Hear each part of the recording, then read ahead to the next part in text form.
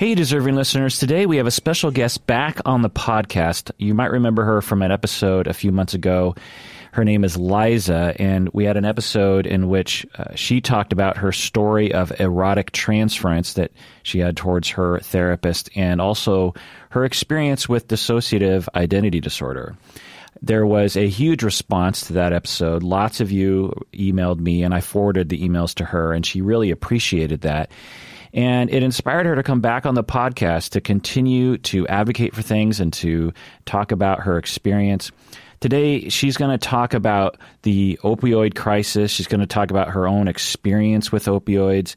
And her and I are going to get to the foundation of many persons' experience with addiction in general, and also the way in which our society seems to miss the mark in terms of how to conceptualize addiction and the basic foundation of it. Most people believe there's something wrong with your character, or you become physically addicted, these kinds of things. And that often misses the mark for most people. We're also going to talk about homelessness and how she experienced that. Also, she's going to continue talking about her experience with dissociative identity disorder, or multiple personality disorder, as it used to be called. But the main thing she wants to talk about here is attachment therapy, or relational therapy, relational psychodynamic work, interpersonal therapy. She has experienced that, and it has, in a lot of ways, saved her life, as she will talk about. And I know half of you are therapists, and so this is inspirational, to say the least, for us to stick with our dedication to attachment theory and interpersonal psychodynamic work with our long-term attachment therapy with our clients, and how she experiences that, and how it saved her from addiction, how it saved her from a lifetime of being alone and traumatized and stigma. And she talks about how she just randomly came across someone whom she actually socialized into providing her attachment therapy. And without that assertiveness that she exhibited, she would have received the care that she needed, because according to her and according to me, our society is moving away from attachment-based long-term therapy and more towards these brief therapies, of which, brief therapies are absolutely helpful, but they can't be applied to all therapeutics presenting problems. And our field is just getting worse and worse, in my opinion. And so she talks about that. The other part of this that, for you clients out there, for you non-clinicians, it's an experience of what it's like to be a client and I get a lot of emails that are very similar to her response or to her experience that she gets into. A little bit about the production of this episode. We're talking over Zoom, which is kind of like Skype, and we don't have the best connection, and her microphone on her end wasn't super optimized, but we did what we could. So you might have to deal with not so great audio quality, but I think it's still absolutely worth listening to. So let's get into that episode with Liza. Well, welcome back to the podcast, Liza. Can you introduce yourself other than your name? I don't know what you want to say. My name is Liza. I was on an episode featuring dissociative identity disorder, and I talked about that on your podcast, and you had me, and I was so honored. Thank you. Yeah, and a lot of people really responded to it, and I forwarded you a lot of those emails, and you touched a lot of people's lives. So you emailed me later and said that you had some things that you might want to come on the podcast to talk about: homelessness, sex work, the opioid crisis. So let's get into it. What do you? Just dig right in. Yeah, where do you want to begin? Well, I think the most unique experience, well, there's lots of unique experiences, but the most I guess the safest segue is the homelessness piece.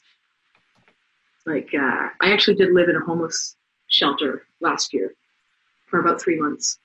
And I think that not a lot of people I would like to talk about that, because I feel like that's pretty much not an experience that people hear about directly. Most of the time, people that are in homeless shelters aren't interviewed by people on podcasts. Yeah. I thought it might be an interesting topic. an interesting thing, especially for therapists who might be dealing with that member of the society. That sector of society. Yeah. And also for people to have empathy and sympathy for homeless people, because there's this stereotype that homeless people are criminals or alcoholics, and sometimes they are, for sure. I would say like a lot of times, and even most times, okay. A lot of times they are. I mean, it's a stereotype for a reason, right? How did you end up being homeless? What events led up to that? Without getting into my whole history, because I feel like I did a good job on my history with the last podcast. In a nutshell, I was in a domestic violence situation. So I had all that history of trauma, right? And I ended up in a domestic violence situation where I was being controlled, right?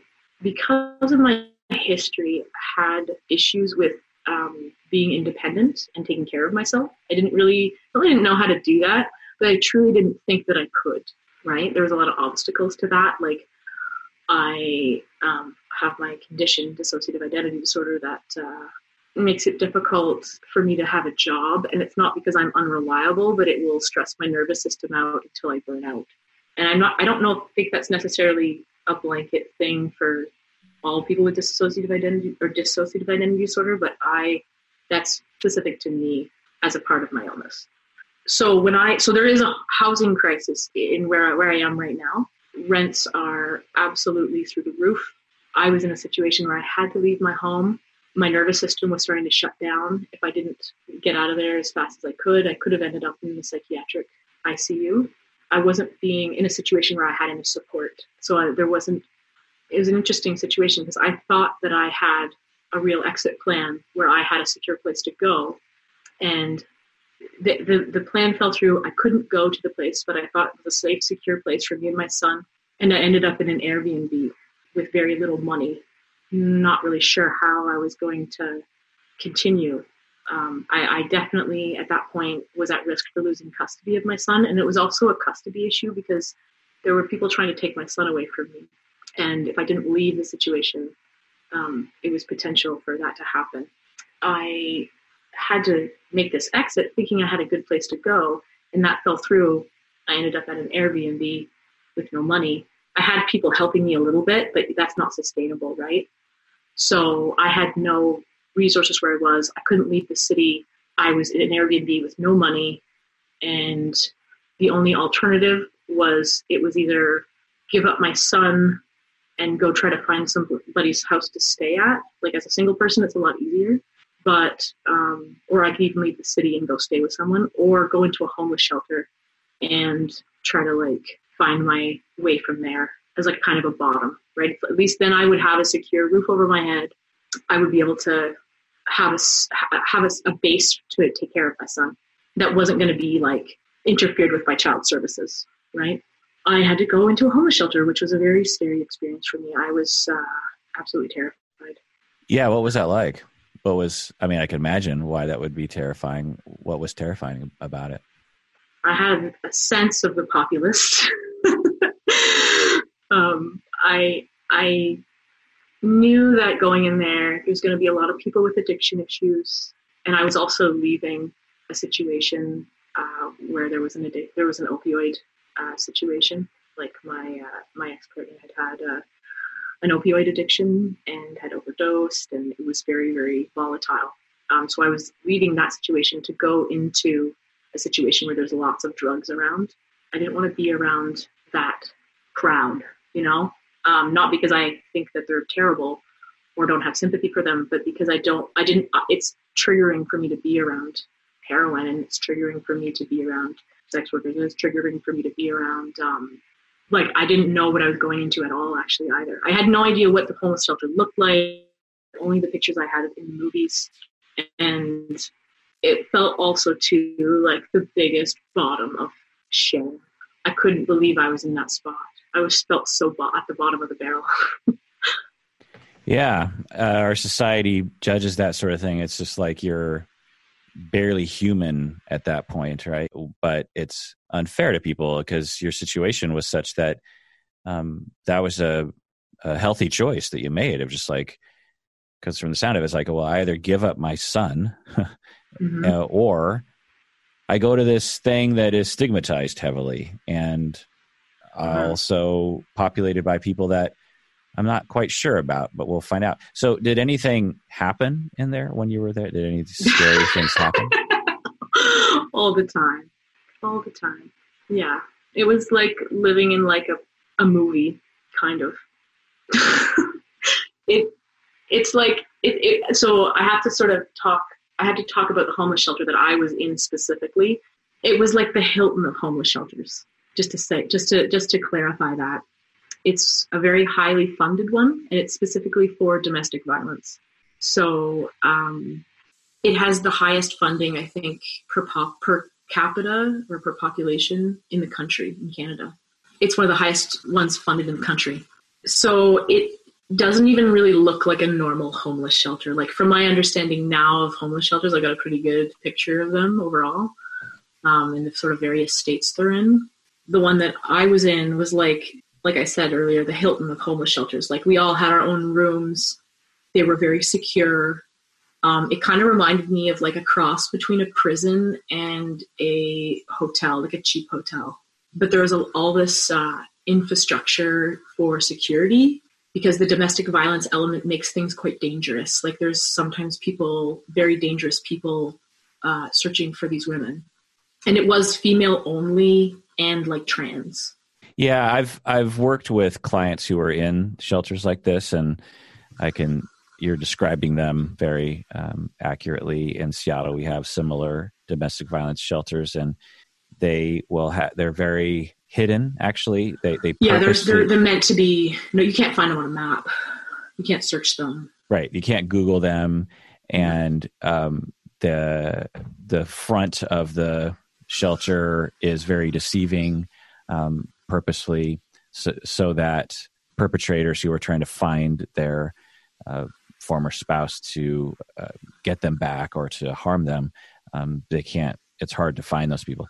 And even if they do find the building, the security is very strong. It's Fort Knox. They call it Fort Knox. Like, the cab drivers call it Fort Knox because it's so like heavily secured. Yeah, there are gates and cameras and security guards and locked doors and bulletproof glass, and you can't, you can't get through. You can't get in. It's not an easy thing. And there are often, no males. And as a male therapist, when I would go into these facilities, it was quite a shakeup. Yeah. Because it was just so strange to see a male, because there was no male workers. There was obviously no male residents. And so I would walk in there and everyone was on high alert, Oh yeah. Yeah. There's a man in the building. They inform you because everybody's triggered by that, right? Right. But they're wonderful facilities because for many people, that's the only way they can be safe. You can call the police, but the police are going to be like, well, has a crime occurred? And you're like, well, not yet, but something will happen. And police are like, well, call us when a crime occurs, They can't do anything until there's like physical violence, really. Right. And often it's too late by then. Plenty of and then you have to prove the physical violence, and then you have to there has to be a mark. It's the burden of proof is heavy when it comes to crimes. Right. And often even with a mark, they don't believe you, and so there's so much like sexism, classism. If you are struggling with an opioid issue, your tongue. The criminal or the police will sometimes just be like, well, you're just an addict, so you're just making shit up, and this notion that someone who is addicted to opioids, the notion that they might also be a victim of a crime is somehow like hard for people to comprehend. Right? Yeah. It's like, oh my God. Yeah. Well, you're addicted to coffee. Have you ever been a victim of a crime? Did your addiction to coffee somehow make you less of a victim? No. So they're more prone to being victimized, I think, in some ways. Right? Yeah, exactly. So there's a lot of that. And so these shelters are places that will, keep people safe, which is such an incredibly needed thing. And if, for the listeners out there, for some of you, you've been through this, but for those who haven't, if you've never been through a situation where there is a threat out there, and it could be something quite obvious, like someone has been beating you for the past couple of years and threatened you with a gun, or it could be something quite subtle, like someone who's just very erratic in their behavior and they're not in control of their emotions. And they might have never actually made any threats, but they've given the impression that they are capable of doing things that are quite severe in their emotionality. And it's hard to sleep at night, and it's hard to function in life. The bottom level of the Maslow's hierarchy is safety and shelter. And if there's many people around the world right now who, because the perpetrator hasn't done anything that the law will deal with, and or because the law just ignores victims sometimes, there are people just sitting around going like, I have someone who is, potentially going to kill me or kill my children, or, splash acid in my face, or get me fired from my job, or something like that. Or gaslight you, or scare you enough. For me, it was the fear. So I have, because of my condition, I have a startle. I can get scared easily, right? If even just a jump scare on a show, it'll trigger my nervous system, my fight or flight, right? And if I'm scared for real, if there's any real threat, then it will just be like a chronic state. And it doesn't take a lot to scare me in that situation, even just a bad look or a loud, screaming. I mean, in this case, it was quite extreme. And I think the person knew me very well. They knew me very well. And they knew how to scare me. And there was, it was kind of a bit of a war, right? Because in one hand, I'm trying to leave a situation. And I think my ex also suffered from it. Obviously, if there's an opioid addiction there, then there's probably mental health issues as well. I personally think, I'm not a clinician, I'm not an expert, but just from anecdotal experience, that most of the time when there's a opioid addiction, there's some level of trauma. Yeah, absolutely. In this case, but his trauma was severe as well, and mine was also severe. So we had this terrible dynamic, that kept escalating. Yeah, I mean, to put a fine point on it, the issue is that when people are relationally traumatized or physically or sexually traumatized in their life, their nervous system is in a constant or frequent state of hyper vigilance, hyper alertness, fight or flight, and easily triggered. And so there's a baseline of anxiety. And I talk with people about this, and I'll have them rate their distress or alertness or anxiety, and they'll say I'll describe the scale from 1 to 10, and they'll be like, I've never been below a 3, or I've never been below a 4 my entire life. I can relate to that. Yeah. And when they stop and think about it, they're just like, yeah, I mean, it's just never been in, but because it's so normal 24/7, the person walking around, they don't look like they're a 4 because it's so normal to them. Like someone who wasn't traumatized and doesn't have an anxiety issue, when they become a 4, they become very, they give signals that they're afraid and that they're upset and that they might need help or something. But the person who wakes up and goes to sleep at a 4 then, or a 3, then, that was a good day for me. Man, 4 was great. Right. I was more like an 8 most of the time. Right. So then something happens. They go to the dentist and they're prescribed opioids, or maybe they start experimenting with different substances. You take an opioid, heroin, Percocet, these kinds of things, and instantly the person is a 1 for the very first time in their life. Something that other people experience just normally. Other people wake up and they're a 1 just naturally because they haven't been traumatized. And so the person who walks around as a 3 or a 4 constantly is as the lowest they can possibly. They take the opioid, boom, they're a 1, and they're like, oh my God, this is good. I feel normal. Yeah. It's not even normal. It's amazing. Right. Now there's the euphoria with the opioid, but there's also just, when you dose it correctly and you just feel normal. You just feel like, I feel like I can relax and just live my life. And so that's when the addiction kicks in, or the habit that leads to the addiction, because people finally feel okay. Oh, I love hearing you say this. Yeah, and it because people often look at heroin addicts as, why did they get into it? And all that. It's like they're garbage. Yeah, or weak or something. And, the way it again, to be very specific, some people, they will have their wisdom teeth pulled. They're prescribed, Percocet or something. And it's the very first opioid they ever took. And they're, say, 22 years old. They're prescribed the pill. They take the pill.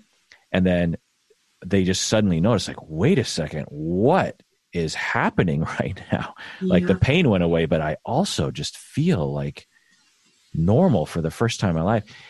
I want more of this. How come? Can I have more of this? So it begins with this question that's very innocent of just like, hey, dentist, could I have more of those pills? Because I felt normal all of a sudden. Now, to the person who hasn't been through those kinds of trauma, they take the Percocet. There's an effect, but because they're always a one, or generally a one, there's no compulsion to seek out more of those medications. So that's the big difference. And they found that to be true. I think there was a study of Vietnam vets, because a lot of Vietnam soldiers, American soldiers, used heroin in Vietnam, but only a percentage of them became addicted once they came back to the United States.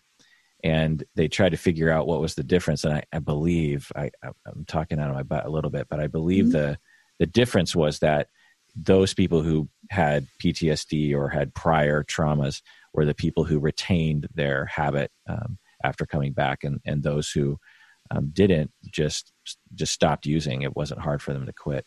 Because we often look at heroin or opioid addiction as this intense withdrawal symptom issue, which it can immediately, be. Right? Immediately. Like, you take it once and you're addicted, right? It's not true. Right. There needs to be other factors, psychological factors that, compel the addiction or make it really hard to quit as well. Right. So is that your experience? I got a great story actually to demonstrate that very thing you were just saying. So for myself, I grew up around a lot of drugs, right? I was very, like, a lot of chemical drugs, and a lot of it was like cocaine and crack.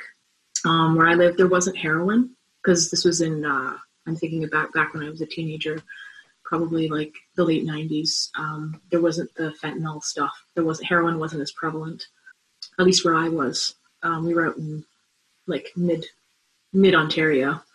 So there was a lot of cocaine and crack and meth. I was really like an academic at the time, even though I was around all this stuff. I was an academic in school, and I saw the people around me like Swiss cheesing their brain with all kinds of chemical drugs, and I just didn't want that to happen to me. So I stuck with like marijuana and, things were I thought of as safe, right? Like mushrooms and hallucinogens and things like that. But in that environment, it was impressive that I didn't do those drugs because of, at least to me, because they were always there. But what I saw around me was like people's brain deterioration. So that was a big motivating factor for me to go, okay, I don't want that to happen. I need my brain so I can get out of this place, right? Because I had big dreams of becoming a doctor, right?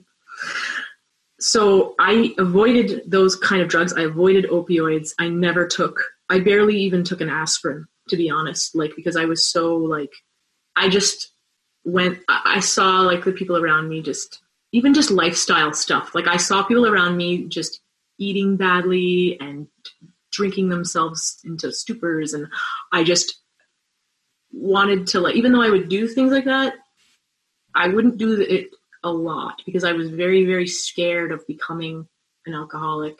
But I never, the point here is that I never did try any opioids, really. I never tried them. I never took them. And I didn't know that I actually had a very serious propensity towards opioid addiction. And that I found that out because I had an ovarian cyst that was the size of a cantaloupe in my stomach, right? And I had to have it removed through open abdominal surgery, some surgery that's very similar to a cesarean section. Pretty much exactly the same, except they don't cut into the uterus. And so I had this massive abdominal surgery, and they put me on a morphine drip. And at the time, I did not disclose any trauma history. I disclosed absolutely nothing to the doctor other than I don't do drugs, right? So I was put on a morphine drip and given Percocets as well. And for 2 days, I had unlimited morphine, as much as I could take without, ODing.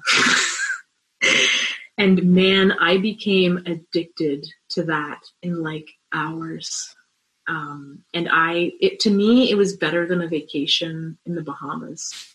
It made me feel like I had hope, I had some hope in my life. And I was aware of that coming from from the morphine. And I was like, yeah, tell me more about that. That is very poetic. Essentially, you had a drip of hope that was pumping into your veins. Oh yeah. Because so for some people, they might not understand that. Can you explain that? Okay, so it goes back to what you were saying about your base pain level, right? Your base. I think of it as pain more than anxiety. I think it's for me, it was a combination. I had chronic pain, right? From all the injuries I procured being abused very viciously over many years, right? Obviously, I think I've discussed that in previous podcasts. But so I had this incredible pain. I had an incredible pain tolerance. I like to think, I thought of it as I have the pain tolerance of a Roman soldier. You could put a cigarette out on my arm pretty much, right? I always wanted to try that just to see if I could do it. You know what I mean? But that's where my pain tolerance was at. So that's where that's how I had coped with the pain that I had. Instead of turning to painkillers, I had this vision of myself as so this is part of my altar structure is one of my altars is a machine, or was a machine. It's actually shifted a lot right now. It's hard for me to say that about him right now because I know that he doesn't like to be called the machine, because that's not really what he is. Sorry. Sorry. It's okay. Ooh. Feelings and stuff, right? Yeah. I mean, there's a lot there. Yeah.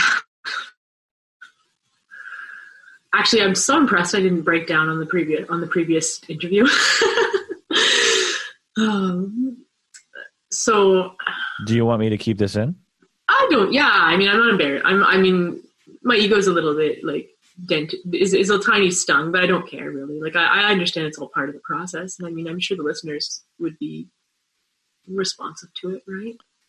Yeah. Maybe they're going to roast me on the internet. Who cares?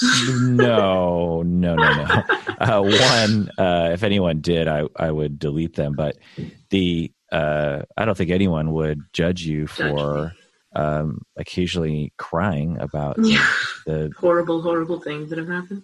Yeah. I mean, I just didn't grow up with that being an option, so it's hard for me to be okay with me crying. That's all. But I actually feel like it's a good exercise. It is. I mean, well, everyone has shamed for crying.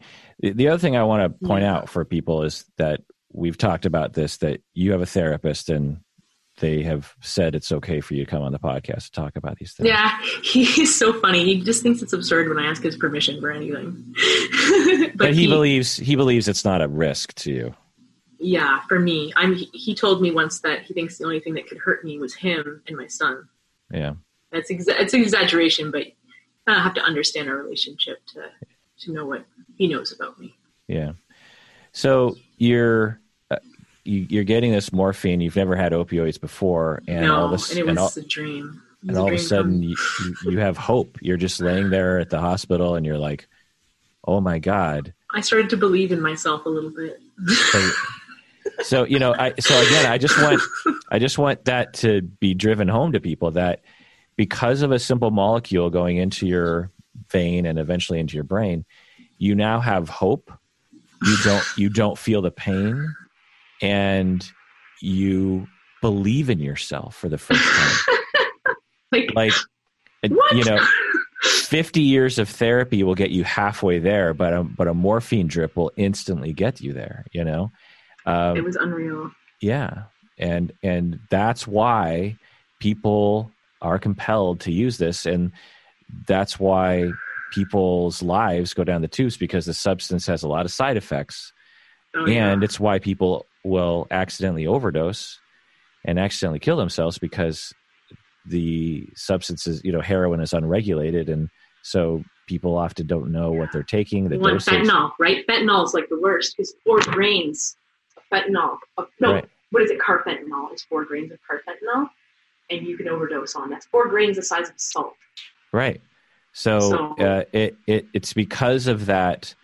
There's the only other answer is an answer that I provide, which is long-term therapy, and I'm here to tell you that with years and years of that hard work and therapy, you can expect a 50%, so to speak, recovery, especially from the sort of abuse you've experienced, or just really good management of symptoms. Your dissociative identity disorder is not likely to go away, but you've, through therapy, learned how to manage it.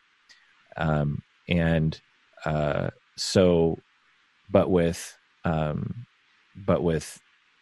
the other disorders, PTSD and anxiety, and they're all related, right? Yeah, emotional pain, physical pain.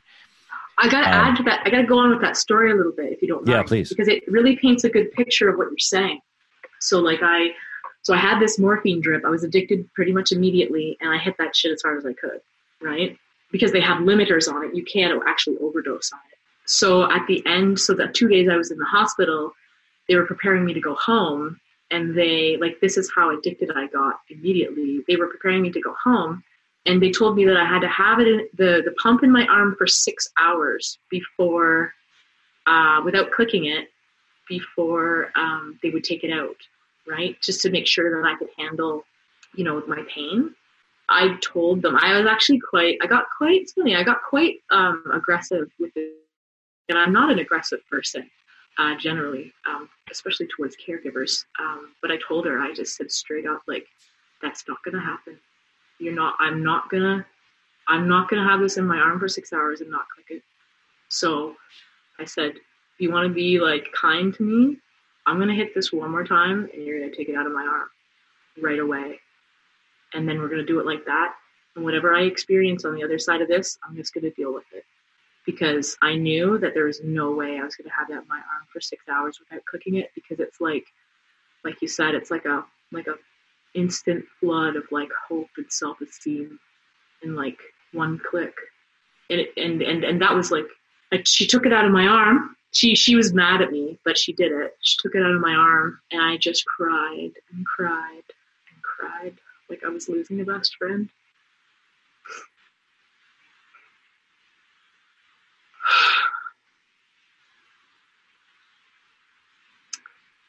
But I didn't go back to that. However, and there's a little bit more to the story too, because it plugs into exactly what you're saying with therapy, long-term therapy. Probably a year and a half when I had another exposure to opioids. So my ex, I was telling you, had an opioid addiction. I didn't really understand that he did have that. I didn't know about it. I didn't really know how to see the signs. In hindsight, I saw the signs because as you can imagine, I'm very observant of body language, and I'm hyper aware of, hyper vigilant of how people are behaving and preoccupied, really, right?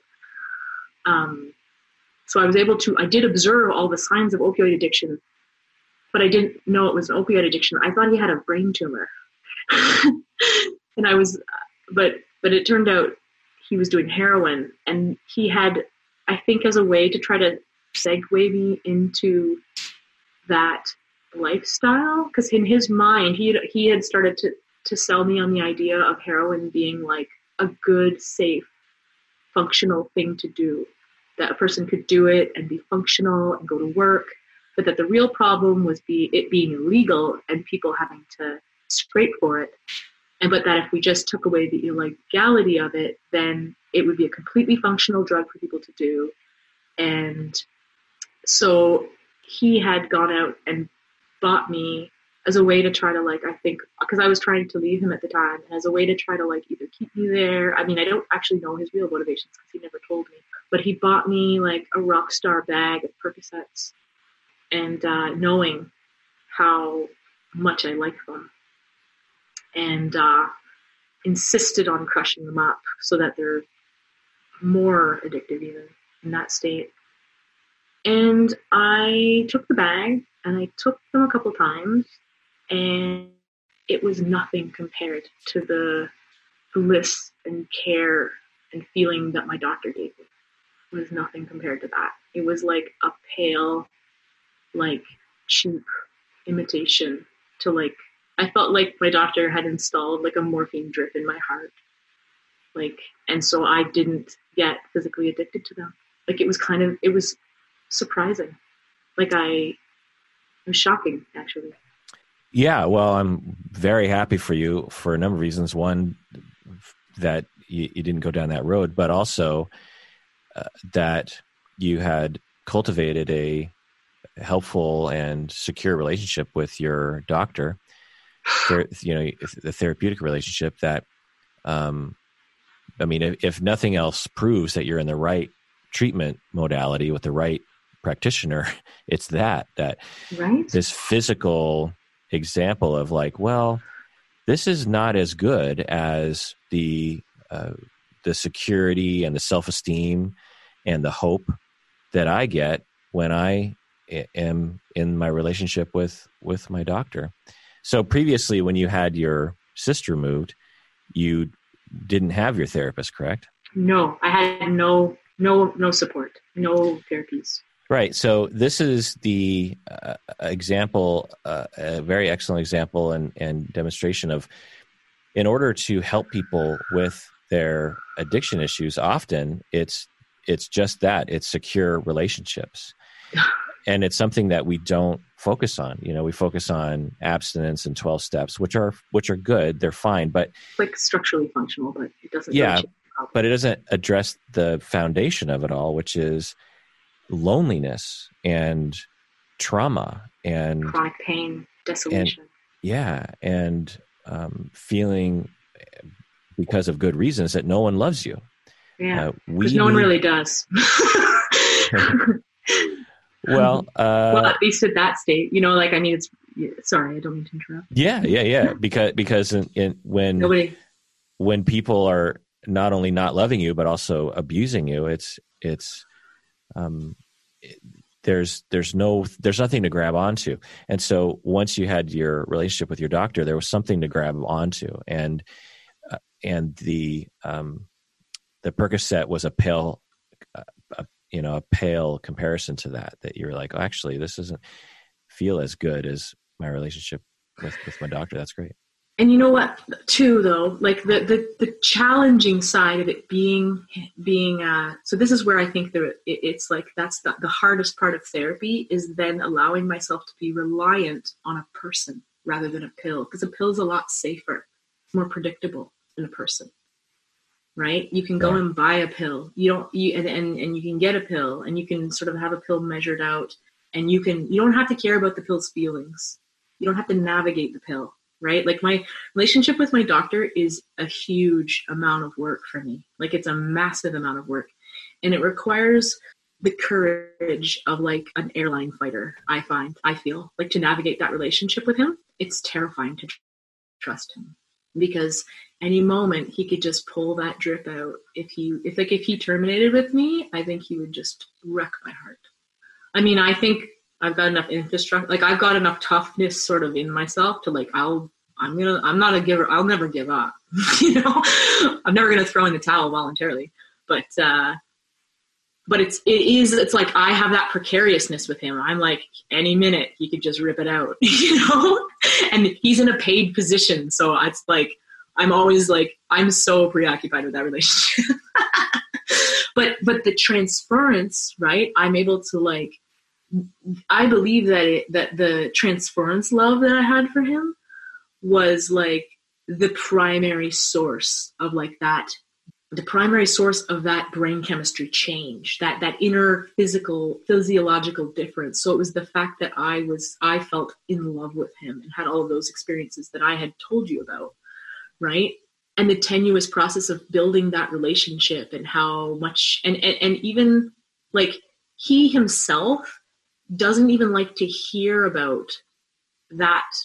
He doesn't even like to hear about how it actually affects me. And it sounds like bad on his part, like it sounds selfish to me, saying it out loud. I don't know if it sounds selfish to you, but he doesn't actually like for me to hear about like that level of effect that he's had on me. I think I can tell by his body language that he doesn't like to hear it. And I think it has to do with the fact that there's not a lot of support for him in my relationship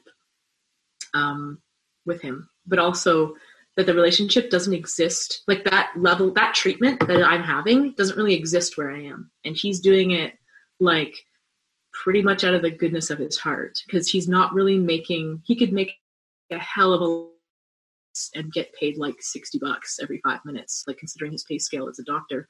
He can book to the quarter hour every 5 minutes and treat a patient, right? And he'll spend like an hour with me, right? So, I mean, to me, it's like he's taking a pay cut and he's taking also like a lot of difficulty, you know? I'm a challenging patient, right? Although obviously there's a reward, or I don't think he would stay in it. Yeah. But that the relationship is not an easy thing. And I think that's one of the reasons that it's not popular. Like, people don't love that answer. They don't love that answer. Like, I try to explain, one of the reasons I want to go on this podcast and talk about this is because you are one of the only sources of validation and for what I have seen in my treatment. Like, I have never heard this from anywhere else except on your podcast. And I was like, when I started to listen to it, I couldn't believe how you were describing my experience. And I thought a lot of people around were, including my doctor, who was very supportive, but also couldn't believe that just him spending time with me and talking to me could have that profound of an effect, you know? Like, to have that level of improvement and level of positive change in my life just from literally spending time with me and talking to me. Right. I mean, obviously there's skill involved. He's very skilled he's very skilled with psychology and stuff like that, obviously.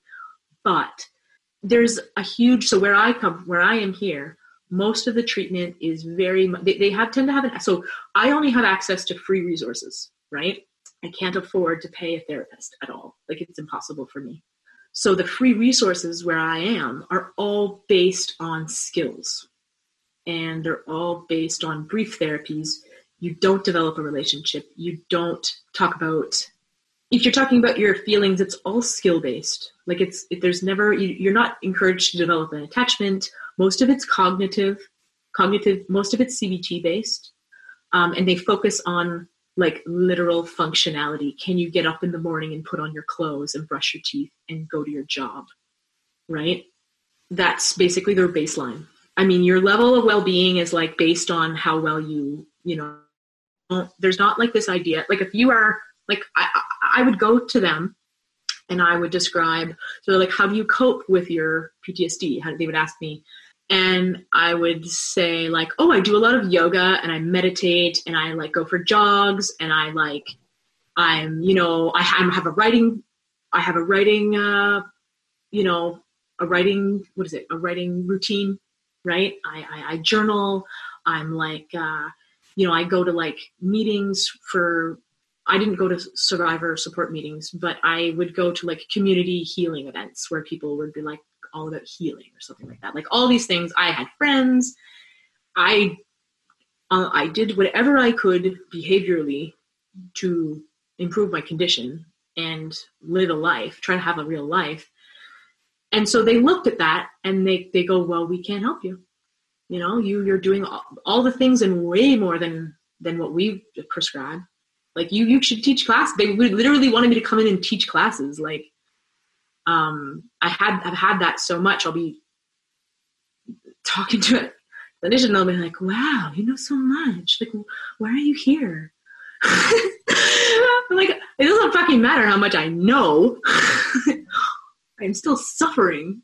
Like, I'm still in pain, continuous chronic pain. My PTSD is out of control. I have, all these things that I had, like these memory problems, and I'm in a terrible relationship that is obviously destructive. Like,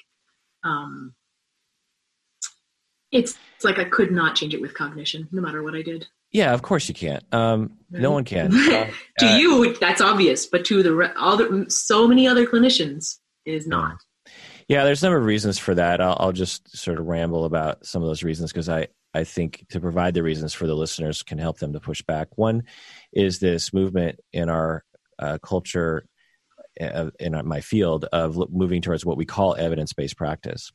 And they will privilege certain evidence-based practices like cognitive and behavioral therapy. There is a ton of evidence for interpersonal therapy, which is essentially what you and your therapist are doing, that can literally cure people of various different conditions that we're presented with, including what you're talking about. There's a ton of evidence. Now, people in cognitive behavioral therapy are just for whatever reason more prone to do research that proves that their model works with certain conditions. But people who work in my arena of theory, psychodynamic, interpersonal, they tend not to really care about evidence. They care about evidence, but they know that it's hard to do because CBT you can do in 10 weeks, interpersonal therapy you can't do in 10 weeks. And so there's that. The other thing is that people who are paying for these services, the government or insurance companies, are obviously interested in driving down the costs. Not because they're assholes, but because they're trying to, figure out how to reduce costs. It's just it's a good value to have. And so that when you have someone saying evidence-based, cheap. Right. Yeah, exactly. And so they have a incentive to privilege the short evidence-based treatment as opposed to the long. The other thing is there's a big misunderstanding. Okay, cognitive therapy is evidence-based for particular issues like depression and anxiety. It is not a good, there's not a lot of evidence that it helps with relational and attachment issues. But because they talk about evidence-based, it just gets blanketed as just like, well, it's good for everything. And it's like, no, it's not good for everything. It's good for very specific things. And it's not even super good for those specific things. There are people who go through, depressed people who go through CBT and it doesn't work for them at all. And for some people it makes them worse. So there's this black and white sort of simplistic way of looking at the research. But the people who are paying, and the third thing that I'll say is that people with mental issues are a subclass in our society. They are marginalized and stigmatized and ignored, even though half of our population will suffer from something in the DSM at some point in their life. So it's like we're marginalizing half of the population, if not more, in my opinion. And so they, as a group, when they speak up, which is rare because of the stigma, they're ignored. Whereas people like men who stand up and say, I want my Viagra, well, guess what? It gets paid for because society doesn't stigmatize that in the same way. And so there's this huge just like, well, those people are lazy or they're broken or they did this to themselves or they just need to pull themselves up by their bootstrap or some kind of attitude about it. And so all of those things culminate in an atrocity, really, in the year 2020 for someone to live in North America, the most, technologically and frankly, psychologically advanced society on the planet that's ever existed.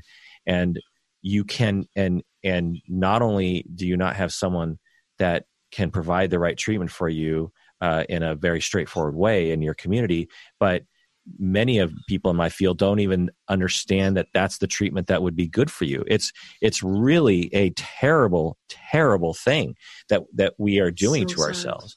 And I'm just so happy for you that you essentially managed to socialize your doctor into providing the service. And I, it's so funny when you say it, because it's exactly what I did. And it's no doubt that he is actually getting something out of this as well. I can tell you from personal experience that a lot of meaning in my life is derived from providing this service to people and seeing the healing.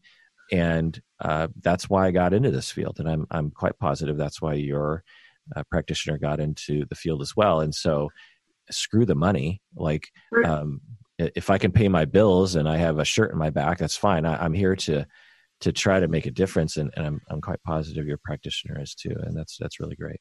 And the thing, so he happened to be like this magical fit with me, right? Too. Like he was my cardiologist originally. I've said that before, but he was my cardiologist originally. And when we talked, it was like this perfect fit. Like we both had, like he had a background of poverty, and his reactions to me, I remember them being like he managed to get me to trust him despite all the odds. And I think it had to do with the way our personalities fit. But it was just this magical coincidence that he also, like, he actually listened to me. Like, it was weird because I wasn't used to doctors listening to me for real. Like they would listen to me, but not really. Not like, they would assess me and then tell me what their opinion was. And then that was kind of it, right? The most important point that I was making in there is that this treatment that I'm experiencing where I am, it's like a unicorn, right? And that's one of the reasons I'm on this podcast, is because it is hard to be the only one around me getting help. It breaks my heart to think that we know the cure for this cancer, and yet nobody believes me. Yeah, you're preaching to the choir on that one, right? I mean, bet. Yeah. I guess so. Yeah, and I think the reason people flock towards that CBT treatment and ignore the actual truth, which is that long-term therapy works for more like relational trauma, things that are chronic, right? Like, is because it's expensive. It's expensive over the long run, and people in those positions are getting charity. So when you're getting charity, you don't get the best of things, right? You don't necessarily get the treatment. You get the thing that will get you by, right? Yeah, and I just want to contrast that a little bit, because like an MRI in the United States, for example, can be like $5,000 or something. Mm-hmm. Therapy, especially when Medicaid is paying for it, is probably per year probably about, 50 sessions times 50, so $2,500. Mm-hmm. Maybe a little bit more, maybe a little bit less. So an MRI, people, they're a little stingy with that sometimes because that's expensive, but they don't have a problem handing that out. Mm-hmm. So it's not, and if you did open the doors to long-term therapy being provided for medically necessary issues like trauma and attachment issues, that the cost, I'm guessing, would not be very high. Like there wouldn't be that many people. The cost isn't actually that much. Again, compared to like just a regular lab screening or an MRI, in the grand scheme of medical insurance expenditures, it's just not that much. And so they're scrutinizing over tiny, tiny little margins. It's that stigma, right? Like, it's that people don't believe that love means anything. Right. Like, they don't believe that love is an essential part of life. And I mean, I even say it, I don't cringe now, but like getting people to understand that softness, that like, because people really, there's the perception of being vulnerable and trusting and being dependent. And it's as if being dependent is like this gross thing. Like it's gross, you know, it's kind of like icky, like, ew, like why would, how you're looked upon as like a baby pooping their diaper. Yeah. Why would you? I get these questions. I get these questions sometimes. It's like, you know, how do I know if I'm addicted to my therapy or something? Or, oh, you know, she's going to therapy. She's been in therapy for 5 years. That's a problem. She's addicted to therapy. And I'm just like, what in the world? Like, like what is she going to do when her therapist dies? Like, what's she going to do then? Huh?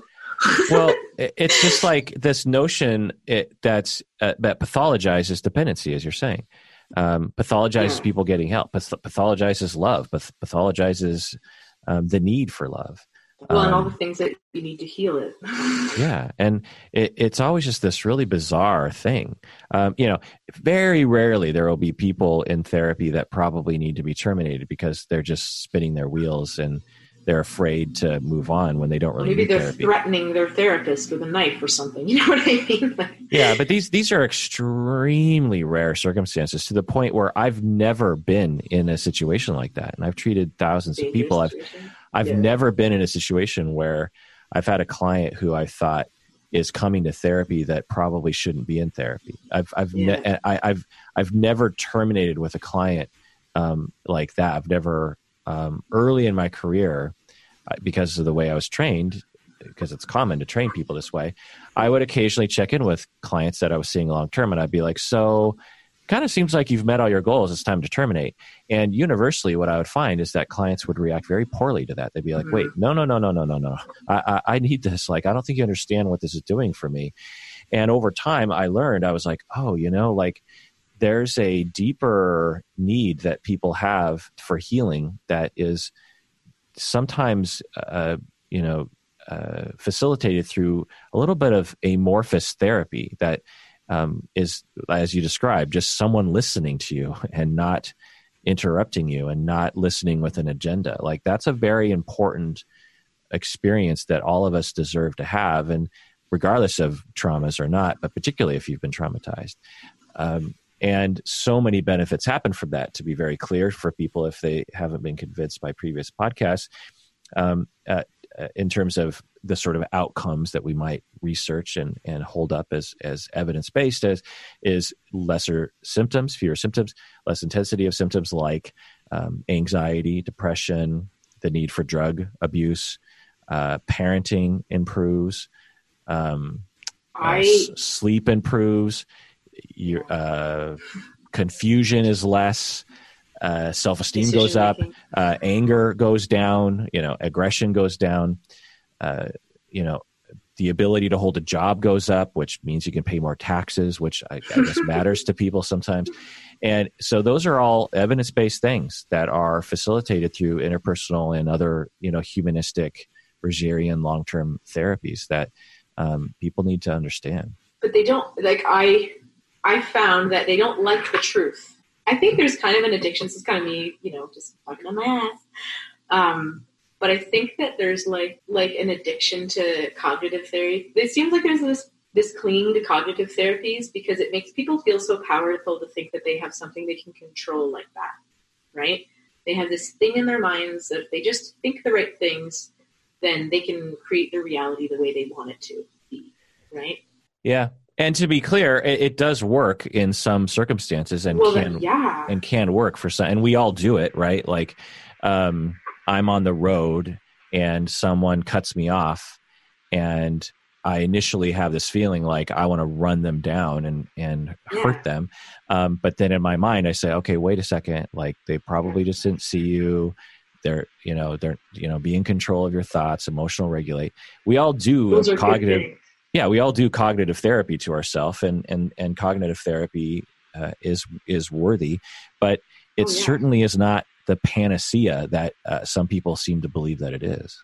Especially when you're dealing. So, like, the facilities that I would go into to get free treatment are like the treatment for the bottom of the barrel people, right? It's the people who are chronically traumatized, who are prostitutes, who are drug addicts, and who are in domestic violence situations for like 20 years, or who've been, obviously you have other members of the populace who've been assaulted on more an acute basis, but it's rare that I think when you're dealing with a free service, you tend to attract a lot of people who have the highest amount of traumas, right? Because they're going to have the most problems and maybe make the least amount of money and be able to only access free services, right? Right. I mean, the people that need this therapy the most are least likely to get it, right, because they can't pay for it and it's expensive, and we don't value it as a service, really. And we don't value those people. All of us understand what you're saying. Like it's quite well understood. Logical. And I just want to point out that us humans have set up that system. We created that system.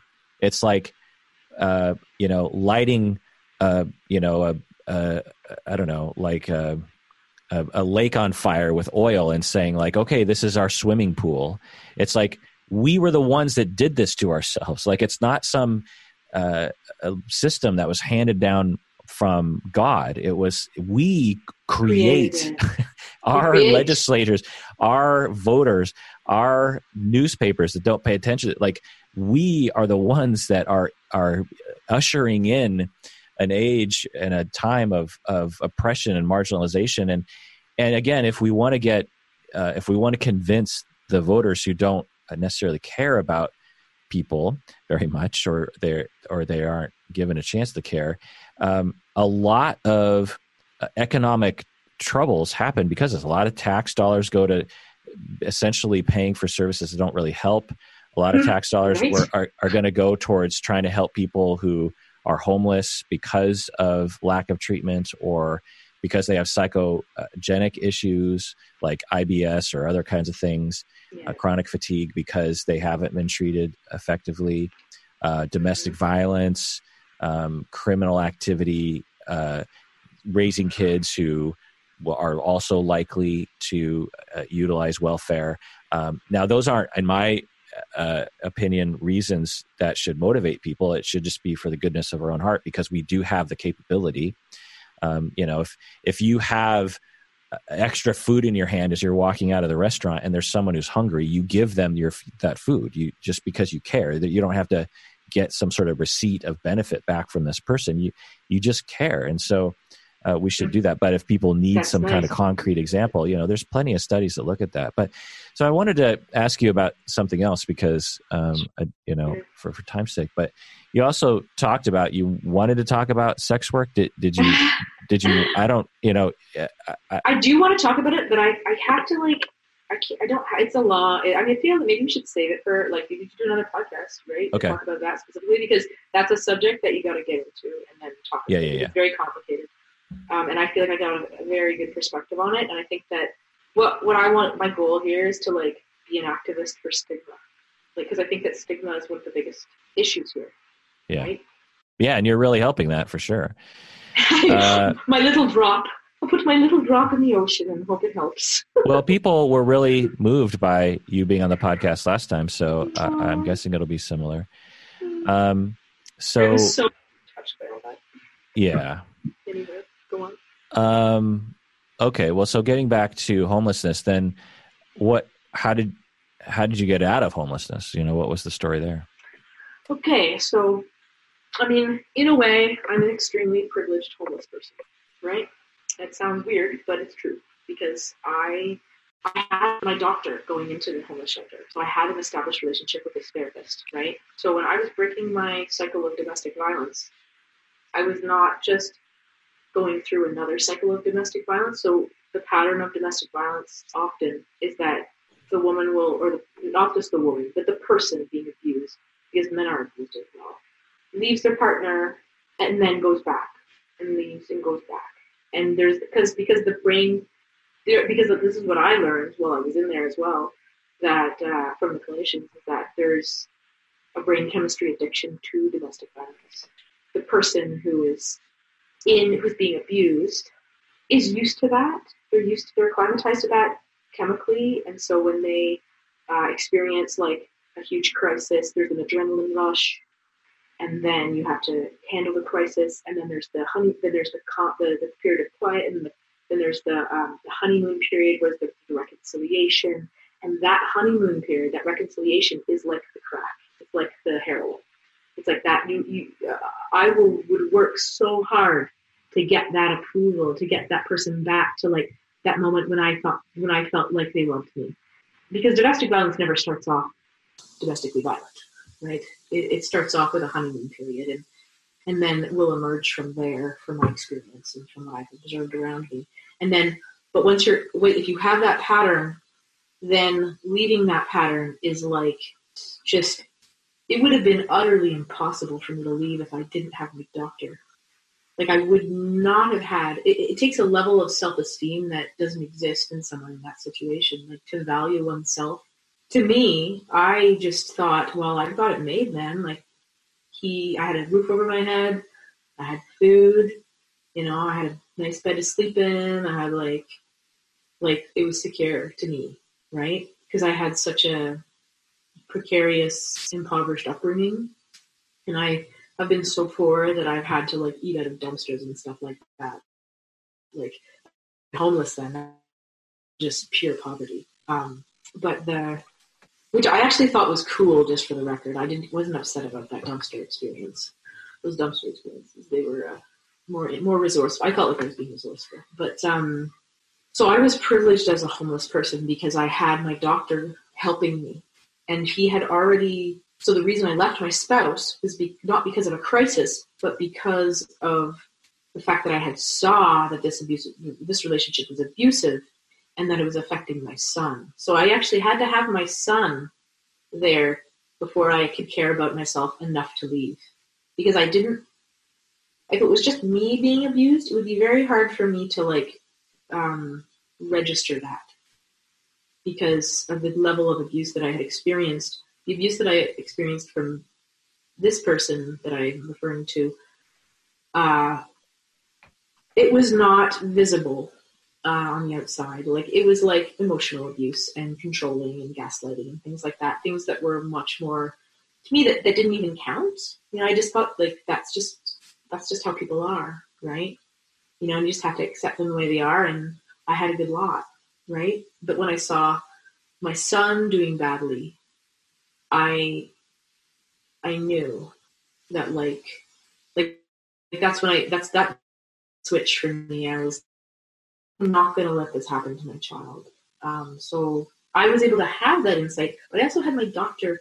He didn't tell me what to do, right? He didn't advise me at all, but he gave me the idea, the experience that I was like, whatever he's got, I want what he's got. I want him. I wanted him, right? And I wasn't like to be my lover, to be my partner, but I knew that I couldn't have him, but the fact that I was attracted to him and I like had the idea that I deserved something like that, which was a very new concept for me. It was like a very new emergence for me to be like, I feel like I should have that, it was such an alien thought, such an alien idea to me. We had a psychiatrist assisting us briefly. When I had talked to my psychiatrist about how my feelings for my doctor, I'd asked her, did he spoil me? He must be spoiling me, like if I get spoiled, then I'm not going to be able to I'm not going to be able to have anything if I'm spoiled. You know what I mean? Like to me, being like having something good like that was being spoiled. Like it wasn't even realistic to have anything close to what my doctor was giving me. That was like the initial concept that I had. But then I realized like, no, whatever's going on here, I got to have a piece of this somehow. And the only way I'm going to get this is if I first leave this relationship and go into the big scary unknown. And that was the homeless shelter. I mean, did you want me to talk about some of my experiences while I was in there? Whatever you want to share, whatever you feel like the listeners need to hear. Oh, well, I also liked your prompts too. I think those are great. Yeah, it was I think I was saying before, it was like the Hilton of homelessness. So like we had all of our own rooms, it was very secure. There was facilities for children because it was a domestic violence shelter for women and children. And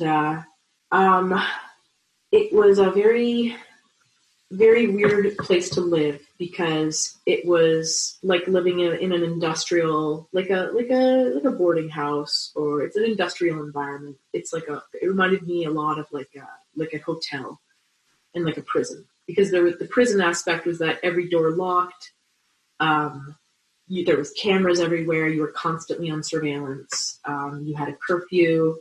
There was rules you had to follow. You couldn't bring food in. You had to eat only the food that was on the premises. You couldn't drink alcohol. You couldn't. It was very, very controlled that way.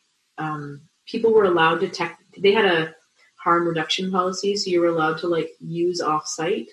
But I didn't use off-site. But I knew that the women were not using off-site. Like they just go into the bathroom, right? There's no cameras in the bathroom. Like, a university education and her like 3 kids who went to boarding school or something like that. And then you'd have the Christian woman who was like very conservative and like, maybe sheltered from certain elements of society. And then you'd have your hardened hookers who were like, street hookers and obviously working still. You'd have like people who are full-on criminals who like would steal your stuff. I mean, I had a woman like threaten me with a knife one time because I asked her to do the cutting board. Very politely. She was cutting cheese on the counter, and when you're in a kitchen like that, like God knows what's on the counter, right? So I asked her just if she could use a cutting board, and she just looked at me like she was going to stab me in the eye. It looked very much like I should, Good thing I'm trained in knife fighting, like otherwise I would have been kind of like, but she didn't know that though. You're not laughing at my jokes, Kurt. I am. I'm just not. I'm just mindful of interrupting you. So. But yeah, I mean, for people that don't remember from the previous one, was you have an extensive martial arts training from to varying degrees abusive teachers, who one was essentially a cult, a sadistic, psychopathic cult leader, who was potentially capable of murder. And so as a silver lining on that horribleness, you emerged with excellent knife skills. So when the hookers at the homeless shelter are threatening me, I'm totally better at them in knife fighting. They don't realize. Yeah. Anyway, blah, blah, blah. That makes me feel better to joke about it. Yeah, you have this massive mix of populace, and it's like I had people offering me stolen goods all the time. And it was such a mixed bag because people mostly were pretty nice. And I'm very good at getting along with people. Like, I don't react hostilely generally. So I'm pretty good, and also really good at, I have to admit, I'm good at manipulating people in that way. I mean, I hate saying that because it makes me feel like I'm dishonest, but that was a life skill I had to learn, like, really fast.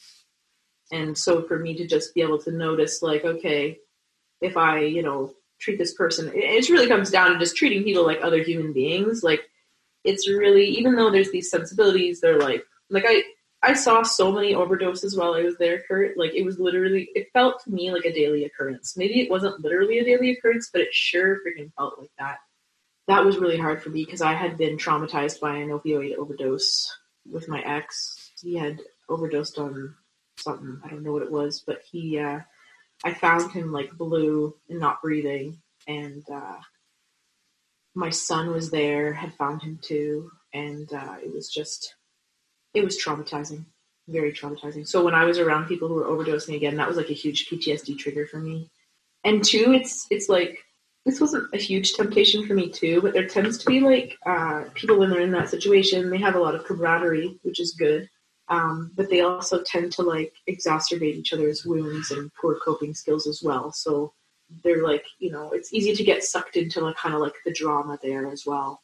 Is this helpful? Like, is this helpful? Yeah, absolutely. I mean, I think people need to hear what it's like so that they understand that even when you find yourself in a homeless shelter that has welcomed you in, which is a great thing.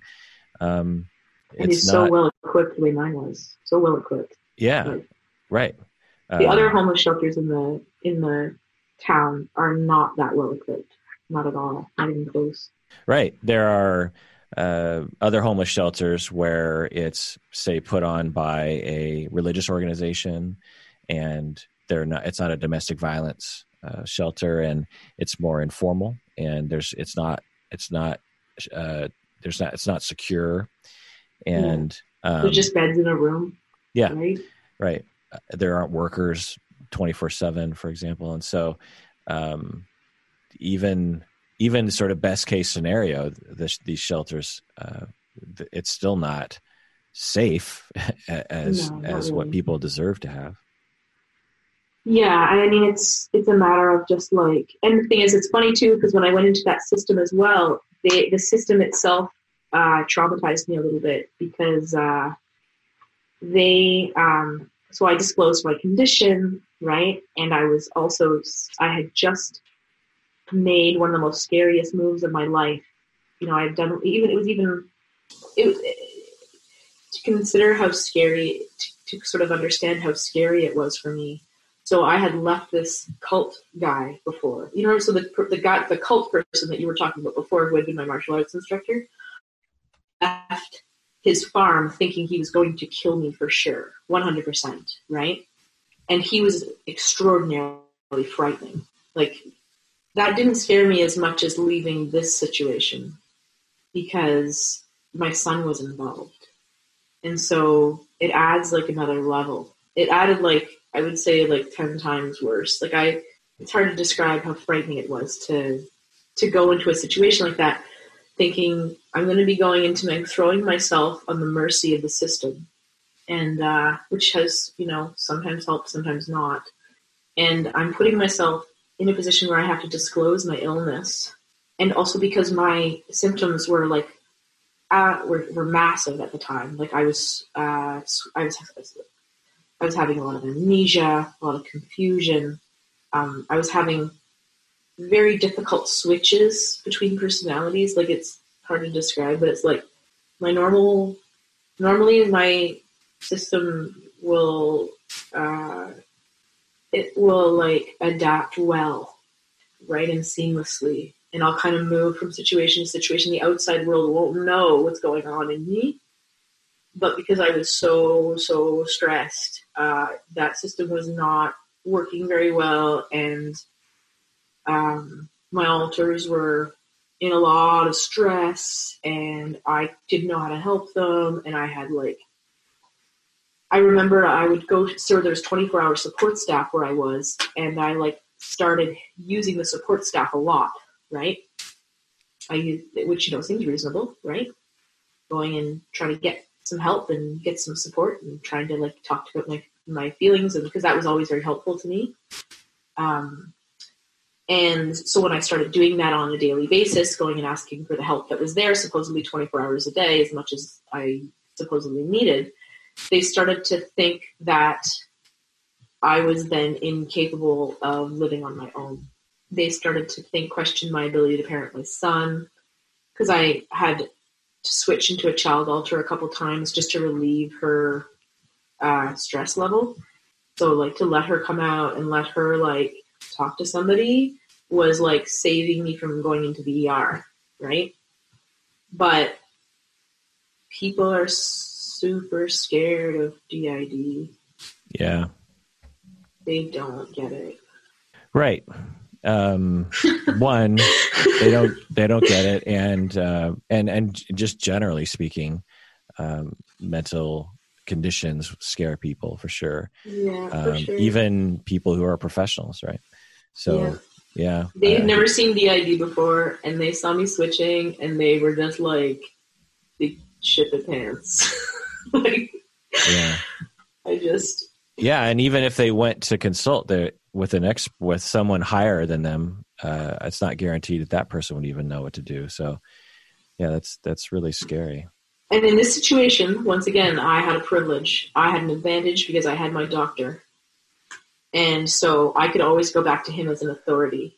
and say like he would go to bat for me for basically anything, because he believed in me as being a good parent and being fully capable of taking care of myself. And also, I had a psychiatrist who was not anywhere near as effective as my doctor.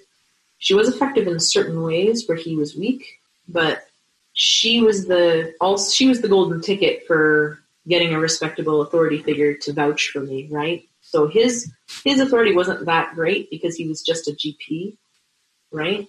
But because she was a specialist, and she was the one that they trusted, even though she wasn't anywhere near as effective at treating me as he was, which is sad.